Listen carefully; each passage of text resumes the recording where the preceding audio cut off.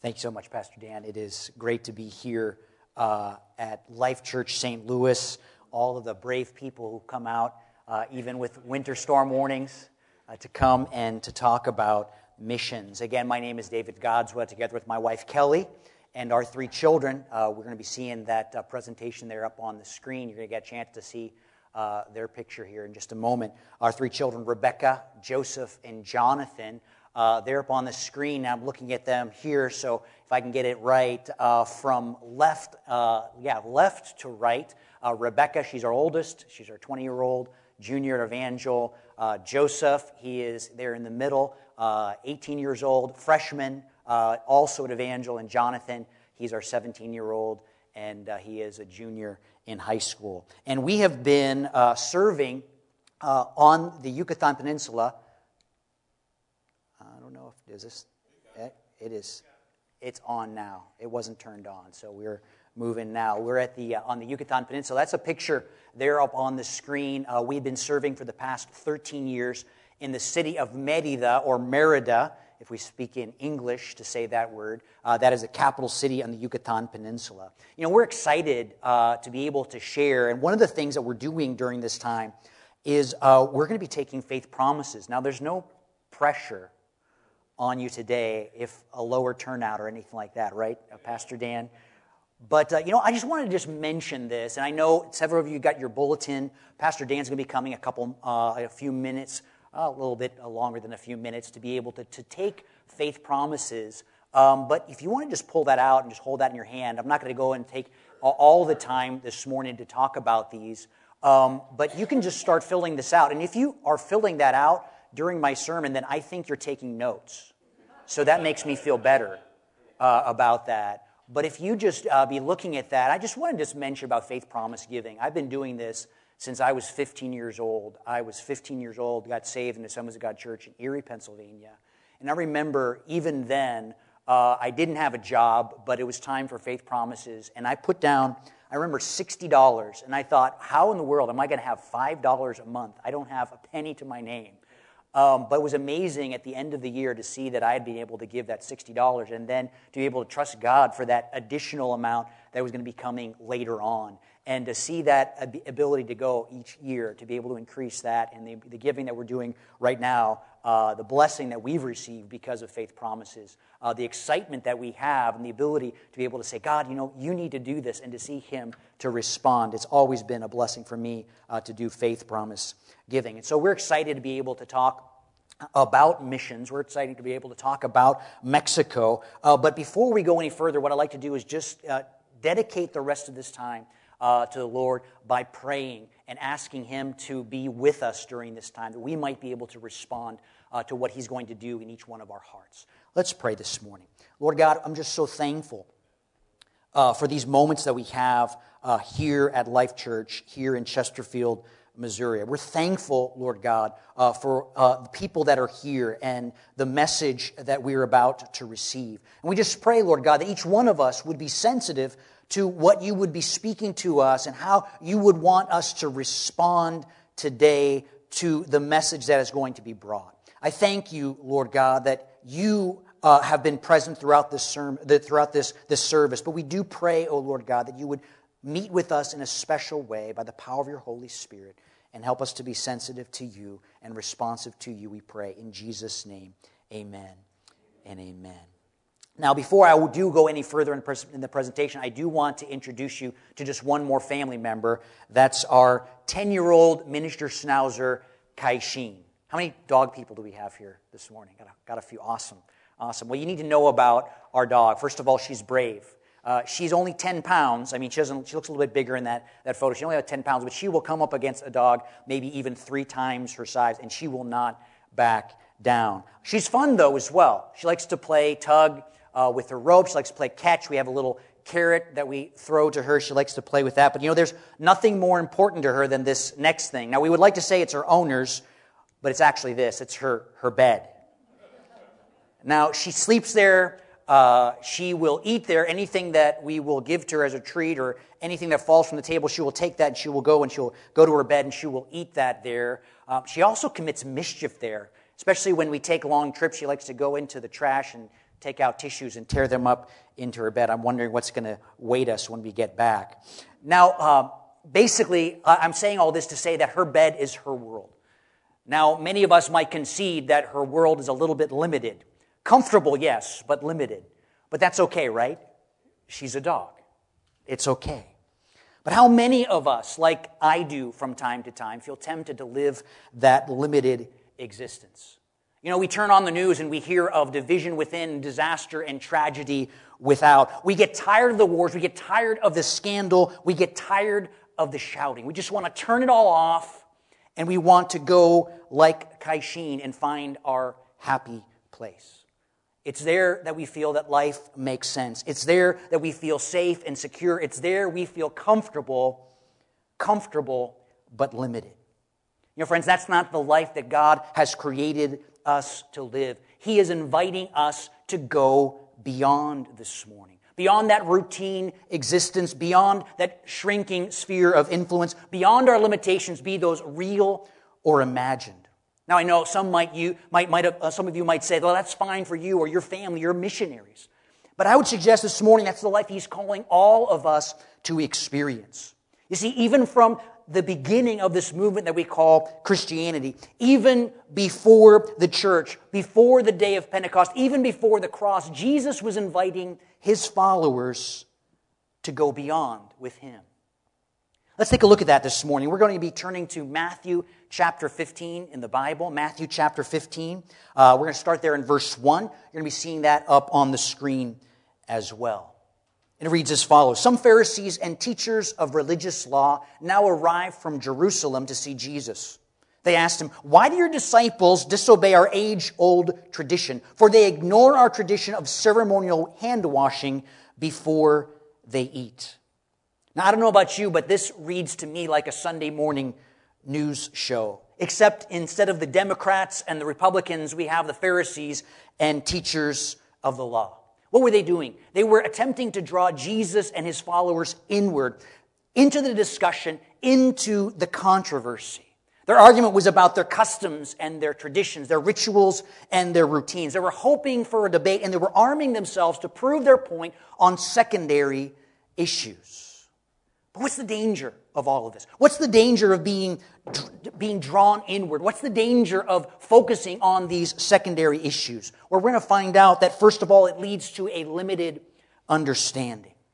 Jesus, He rejects these leaders' question, arguing that their customs were merely man-made ideas. But you know, this rocked the disciples' world. This, in their mind, was the big time. It was though they had just made it to the major leagues and Jesus wasn't even taking His turn at bat. It was as though they had been invited to the stage of Carnegie Hall and Jesus wouldn't even step out from behind the curtain. So they whisper to Him there in verse 12 and they say to Jesus, "Jesus, do you realize that you offended the Pharisees by what you just said?"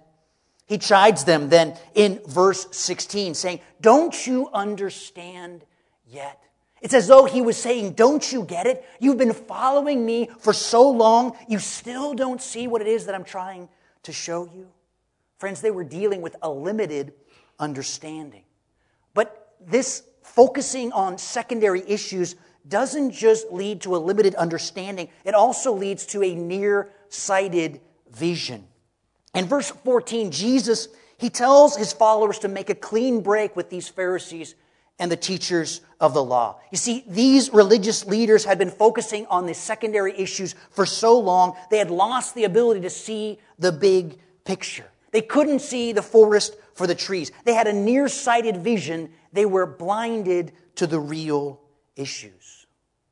And so we see that this focusing on these secondary issues leads to a limited understanding. It takes us to a nearsighted vision, but it results in a hypocritical faith. This is the final stage of this sickness of focusing on these secondary issues. Jesus called the religious leaders of His day hypocrites, and He quoted the prophet Isaiah lamenting, "These people honor me with their lips, but their hearts are far from me." Theirs was the teaching of do as I say, not as I do. It was a religion of form without substance. It was a preaching without practice. It was a teaching without transformation. Friends, let's not stay there. Let's not stand our ground only to see Jesus walk on by. Let's not lose our focus from His presence by focusing in on petty arguments. Let's hear and respond rather to His call to go beyond. But what do we find when we follow Jesus there? What do we find when we go with Jesus beyond? We find, first of all, that God provokes amazing faith in the most unlikely individuals. We're continuing on in Matthew 15, now in verse 21. It says this, "Then Jesus left Galilee and went north to the region of Tyre and Sidon. A Gentile woman who lived there came to him pleading, 'Have mercy on me, O Lord, Son of David, for my daughter is possessed by a demon that torments her severely.' But Jesus gave her no reply, not even a word. Then His disciples urged Him to send her away. 'Tell her to go away,' they said. 'She is bothering us with all her begging.' Then Jesus said to the woman, 'I was sent only to help God's lost sheep, the people of Israel.' But she came and worshipped Him, pleading again, 'Lord, help me.' Jesus responded, 'It isn't right to take food from the children and throw it to the dogs.' She replied, 'That's true, Lord. But even dogs are allowed to eat the scraps that fall beneath their master's table.' 'Dear woman,' Jesus said to her, 'your faith is great. Your request is granted.' And her daughter was instantly healed." Jesus, like any good teacher, took His students on a field trip. They crossed the border to a foreign region, but not just any foreign region. They were crossing into Tyre and Sidon. These were areas known for their opposition to the Jews and the God that they worshiped. It was in fact from Sidon that Jezebel had come. She was none other than the wife of the most wicked king of all of Israel. She was the one who had incited him to set up Baal, a false god, as the object of the state religion during that time. Now, not only that when they arrived, instead of passing under the radar, instead of blending in, they found themselves being pestered by a woman. And not just any woman. She was the mother of a demon-possessed girl. They were sure to be looking for not only a quick exit and a place to wash their hands, but I'm sure at this time they were looking for a bath and a change of clothes as well. But then Jesus, He talks to this woman. And to their surprise, they find that she showed more insight, she showed more understanding, more faith, if you will, than anyone in the entire house of Israel. That's because, friends, God has a tendency to provoke amazing faith in the most unlikely individuals. This woman, in the midst of her desperate situation, she realized what all the rest couldn't comprehend. She said to Jesus, "Jesus, I don't need all of your power. I just need what everyone else won't notice. Just give me the crumbs, because that will be enough to deliver my daughter." Stunning words in the mouth of a most improbable speaker. You know, they had said the same of Jose Luis. He's pictured there right behind me. A teacher and a businessman from Mani, Yucatan. Having been schooled and later teaching Marxist theories for 31 years, Jose Luis had rejected God as simply a clever invention used for exploitation and manipulation. He was a declared atheist, and he was proud of what he had considered his enlightened worldview. If there was ever an unlikely candidate for Christianity, Jose Luis would have been a front runner. But a string of poor choices led Jose Luis to infidelity, which threatened to destroy his marriage.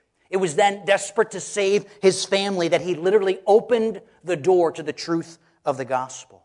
A series of visits by the pastor and several members of the local Assemblies of God church opened Jose Luis's eyes to the message of the Bible, while their times of prayer softened his heart to consider the reality of God's existence.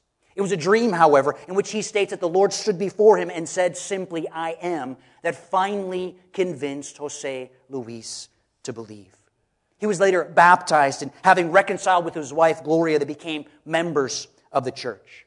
Now Jose Luis promotes the faith he once ridiculed, serving alongside his wife as leaders of a brand new church there in Mani, Yucatan. Amen, amen, amen. God has given us the privilege to walk alongside Jose and Gloria, providing them the resources that they need to be able to plant this church in Mani, in a section of town from which the evangelical church had been noticeably absent. There he's utilizing the resources that he's received to both guide those who are discovering faith for the first time and to welcome back those who had previously lost their way. Now, friends, that's not the type of faith you'd expect from a former atheist. But going beyond, we found that God provokes amazing faith in the most unlikely individuals. But you know, He doesn't just provoke amazing faith in the most unlikely individuals. We find that God also brings healing in the midst of brokenness. God brings healing in the midst of brokenness. We're continuing on in Matthew 15, now at verse 29. It says this, Jesus returned to the Sea of Galilee and climbed a hill and sat down. A vast crowd brought to him people who were lame, blind, crippled, those who couldn't speak, and many others. They laid them before Jesus, and He healed them all. The crowd was amazed. Those who hadn't been able to speak were talking. The crippled were made well. The lame were walking, and the blind could see again. And they praised the God of Israel. Having delivered this Canaanite woman's daughter, Jesus then proceeds back to Galilee. Its full name was Galilee of the Gentiles, of the non-Jews, of the foreigners. He's still now moving in lands beyond the boundaries of that traditional Jewish influence. And in this land of foreigners, in this deserted place, Jesus does the unexpected. The sick are brought to Him, and He heals them all. The mute were made able to speak. The disabled He restored. The blind were made to see. You can't help but think of Jesus' response to John the Baptist's question as to whether or not He was the Messiah in Matthew 11. There in verse 4, He says this, "Go back to John and tell him what you have heard and seen. The blind see, the lame walk, those with leprosy are cured, the deaf hear, the dead are raised to life, and the good news is being preached to the poor." In essence, what Jesus was doing here in chapter 15 was a continuation of His messianic ministry. He's ushering in the kingdom of God even in this land of foreigners. I remember now, 15 years ago, struggling with Jesus' call to go beyond on my life. That's our picture of us 15 years ago. You see, I had received a calling as a youth, but that path to ministry wasn't as straight as I had imagined it would be. It seemed as every door I had tried was locked shut. And after 13 years in Springfield, Missouri, graduated at that point from Bible school and seminary, I was no closer to my goal, it seemed, than when I had arrived as a freshman on Central Bible College campus. It was at that point that I was approaching the age of 30, that ripe old age of 30. How many remember that? But I was beginning to wonder if I would ever fulfill that calling.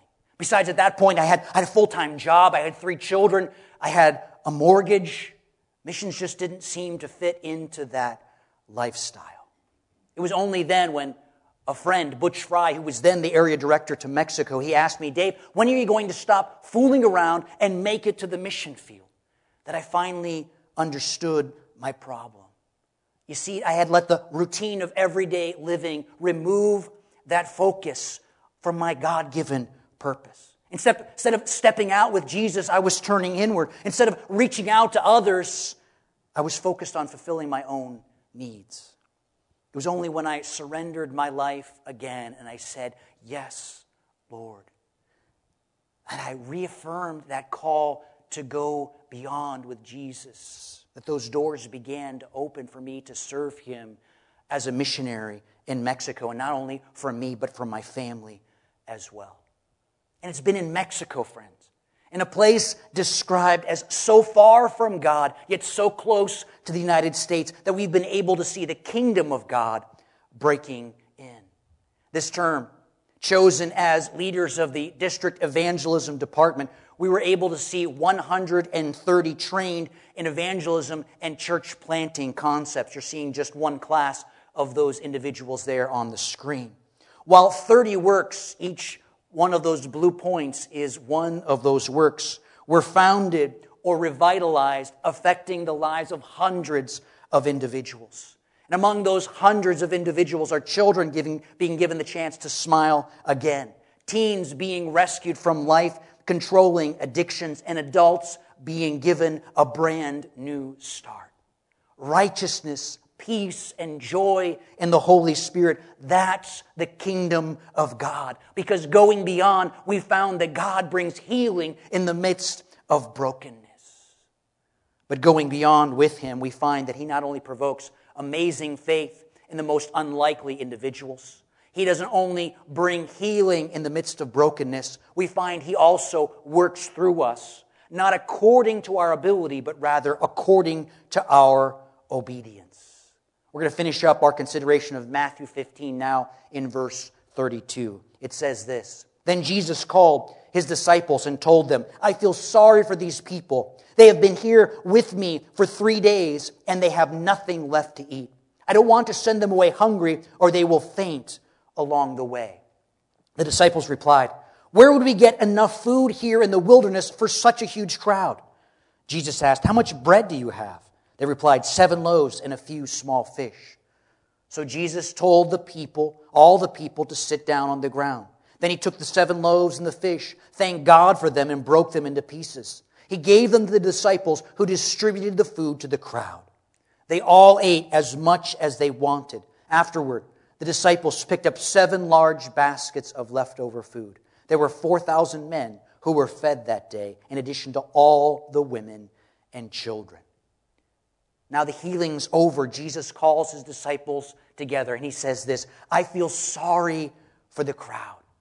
Now, the English Standard Version says it this way, "I have compassion on the crowd, and I'm unwilling to send them away hungry, lest they faint on the way." Merriam-Webster defines compassion as a sympathetic consciousness of others' distress, together with the desire to alleviate it. He was, in essence, expressing His will to see His disciples intervene in this situation and meet this need. But they responded like many of us do. Where would we find enough food in this wilderness for such a huge crowd? They responded simply, "Jesus, we're not able." But you see, friends, He wasn't asking them if they were able. He was asking them if they were willing, because God doesn't work through us according to our ability. He works through us according to our obedience. And it was in the middle of carrying out His plan, in the middle of responding to His will, in the middle of accomplishing that desire that He had expressed to His disciples, that those resources that they had, just 7 loaves and a few small fish, were multiplied, satisfying not just the 4,000 men and the women and the children who were present for that day, but also the disciples' needs. And not just for that meal, but for several meals afterwards, as 7 large baskets of leftovers were gathered after that distribution. Friends, this is the miracle. This miracle is the object lesson that proves the point. Seek first the kingdom of God. That is to do the will of God and its righteousness, that which exceeds the Pharisees and the teachers of the law, that which seeks to get involved in the need. And all of these things, what are all of these things? Our needs. They will be added unto us. Friends, this is the Word of God, and it works not just in the first century, it works as well in the 21st century. I want to introduce you to Lily and Kari. You see, they had their misgivings as they had responded to the call to plant a new church.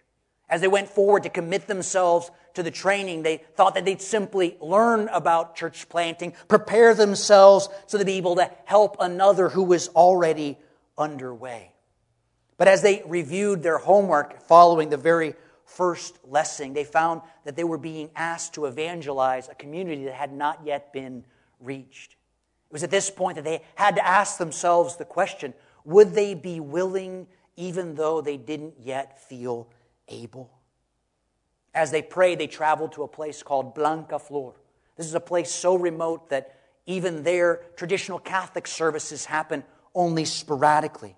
But there they met the people, There they heard about the problems that they had faced, and there they got involved. Applying the lessons that they had learned, they shared the hope of the gospel and the very few resources that they had. Now, in that town of only 60 people, there are 30 people meeting regularly with them and finding out the difference that Jesus can make in their lives. That's because as we go with Him, we find that He works through us, not according to our ability. He's working through us according to our obedience. Now, friends, we have been extremely blessed to have labored for these 13 years in the Yucatan, among the many that we count not only as co-laborers, but as friends, brothers and sisters in faith, in purpose, and in action. Still, as we strive to keep in step with the Spirit, we find ourselves responding to the Lord's call to go beyond on our own lives. As of July 1st of this year, we have accepted the appointment of the Executive Committee of the Assemblies of God to serve in the role of Mexico area directors. Now, friends, in accepting this position, we don't pretend to be able to solve the problems of drugs, of immigration, and corruption overnight. But as we collaborate with the national leadership of the Assemblies of God and the 26 missionary units serving there all throughout the country, we believe that we can be a factor for change. Let's take a look at this video. We too see the potential that Lalo sees. And as area directors in Mexico, we stand and work and pray together with him and others like him to see that potential fulfilled. Friends, we see a vision of Mexico redeemed. Although only 1 in 10 in Mexico call Jesus Lord, we know it's not God's will that any Mexican should perish, but that all might come to have everlasting life. Mexico redeemed is a vision of unreached people groups reached. It's a vision of cities saved. It's a vision of rural zones healed. It's a vision of university students discipled. And it's a vision of children formed. We accept this role and we embrace this vision because as we respond to the Lord's call to go beyond, we have found that He provokes amazing faith in the most unlikely individuals. He brings healing in the midst of brokenness, and He works through us not according to our ability, but according to our obedience. But we've come before you this morning to not only give you our communication, we've come as well to give you our invitation. You see, God's not only called Jose Luis, He's not only called Lily and Kari, He's not only called Lalo and the Godzwa family, He's calling each and every one of you as well. To leave behind a limited understanding and a nearsighted vision to see the bigger picture. To say no to hypocritical faith and to hear and respond to the Lord's call to go beyond. Now for you, it may be as simple as introducing yourself to your next door neighbor, but it may mean as well following him to the other side of the world. I'm going to be praying this in just a moment, and I would ask that you would ask the Holy Spirit to reveal to you the way in which you should respond. Still, I would submit to you Mexico this morning as a place worthy of your attention. Lauren Triplett, a former executive director of the Assemblies of God World Missions, once lamented, "We keep flying over Mexico to reach the mission field." Unfortunately, that seems to be again the case. Where once we had 50 missionary units working there, we now have only half that number. Among the unreached people groups, a population of 3 million people, we have only 2 missionary units working. Currently, in Mexico City, a city of 20 million people, we have only 3 missionary families.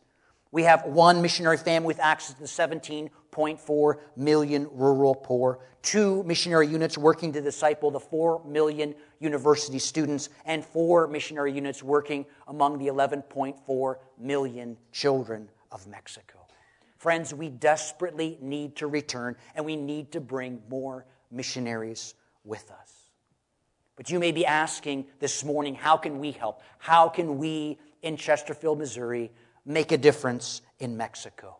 Well, the National Missions Department of Mexico provides us with some direction this morning. They say, "Las misiones se hacen por las rodillas de los que oran, las manos de los que dan y los pies de los que se van." Now, they speak Spanish in Mexico, but the translation is there on your screen. Missions is accomplished by the knees of those who pray, the hands of those who give, and the feet of those who go. So, I invite you then, as you hear and respond to the Lord's call to go beyond, that you might open your heart as well to Mexico. Pray for its people and for those who are ministering to them. Give on a one-time or a monthly basis so that we might be able to return, or others like us might be able to return. And consider going to involve yourself physically in Mexico's redemption. And not just Mexico's, but also the world's. Let's pray this morning. Lord God, we're so thankful. Thankful for the opportunity that you give to us to partner with you in this work that you're doing all around the world. And we're reminded of that during this Christmas season. We're reminded that you set aside your glory and you took the form of a human being and you were born in the middle of our situation. Why wouldn't we too be involved in the situation of others? We who have received a hope, why would we not go and follow the example of our teacher, of our Lord, and go to where they are, that they too might know the hope that we found in the Lord Jesus Christ? God, I'm so thankful for this enterprise that you have created. The fact that we as missions supporters can pray and we can be involved in the work that you're doing around the world, that we can give, that we might send representatives to the four corners of this world, across the 7 continents, Lord God, we can have representatives, and that we too can go and collaborate, knowing that we don't go on our own, but that you are already there, willing to receive and direct our efforts to save the millions who do not know you, the billions who do not know you. So God, I pray that this morning you would help us to focus on the next moments that are before us, to respond to what it is that you would have us to do. Pray, yes. Help us, Lord God, to recommit. Give, yes. But I pray as well that you would stir our hearts, even those who are here this morning, to go, that this harvest might be gathered, that many who are lost might be saved. And we thank you for all that you've done this morning. And we give our lives over to you just for these few more moments that we might respond appropriately. And we ask this in Jesus' name. Amen.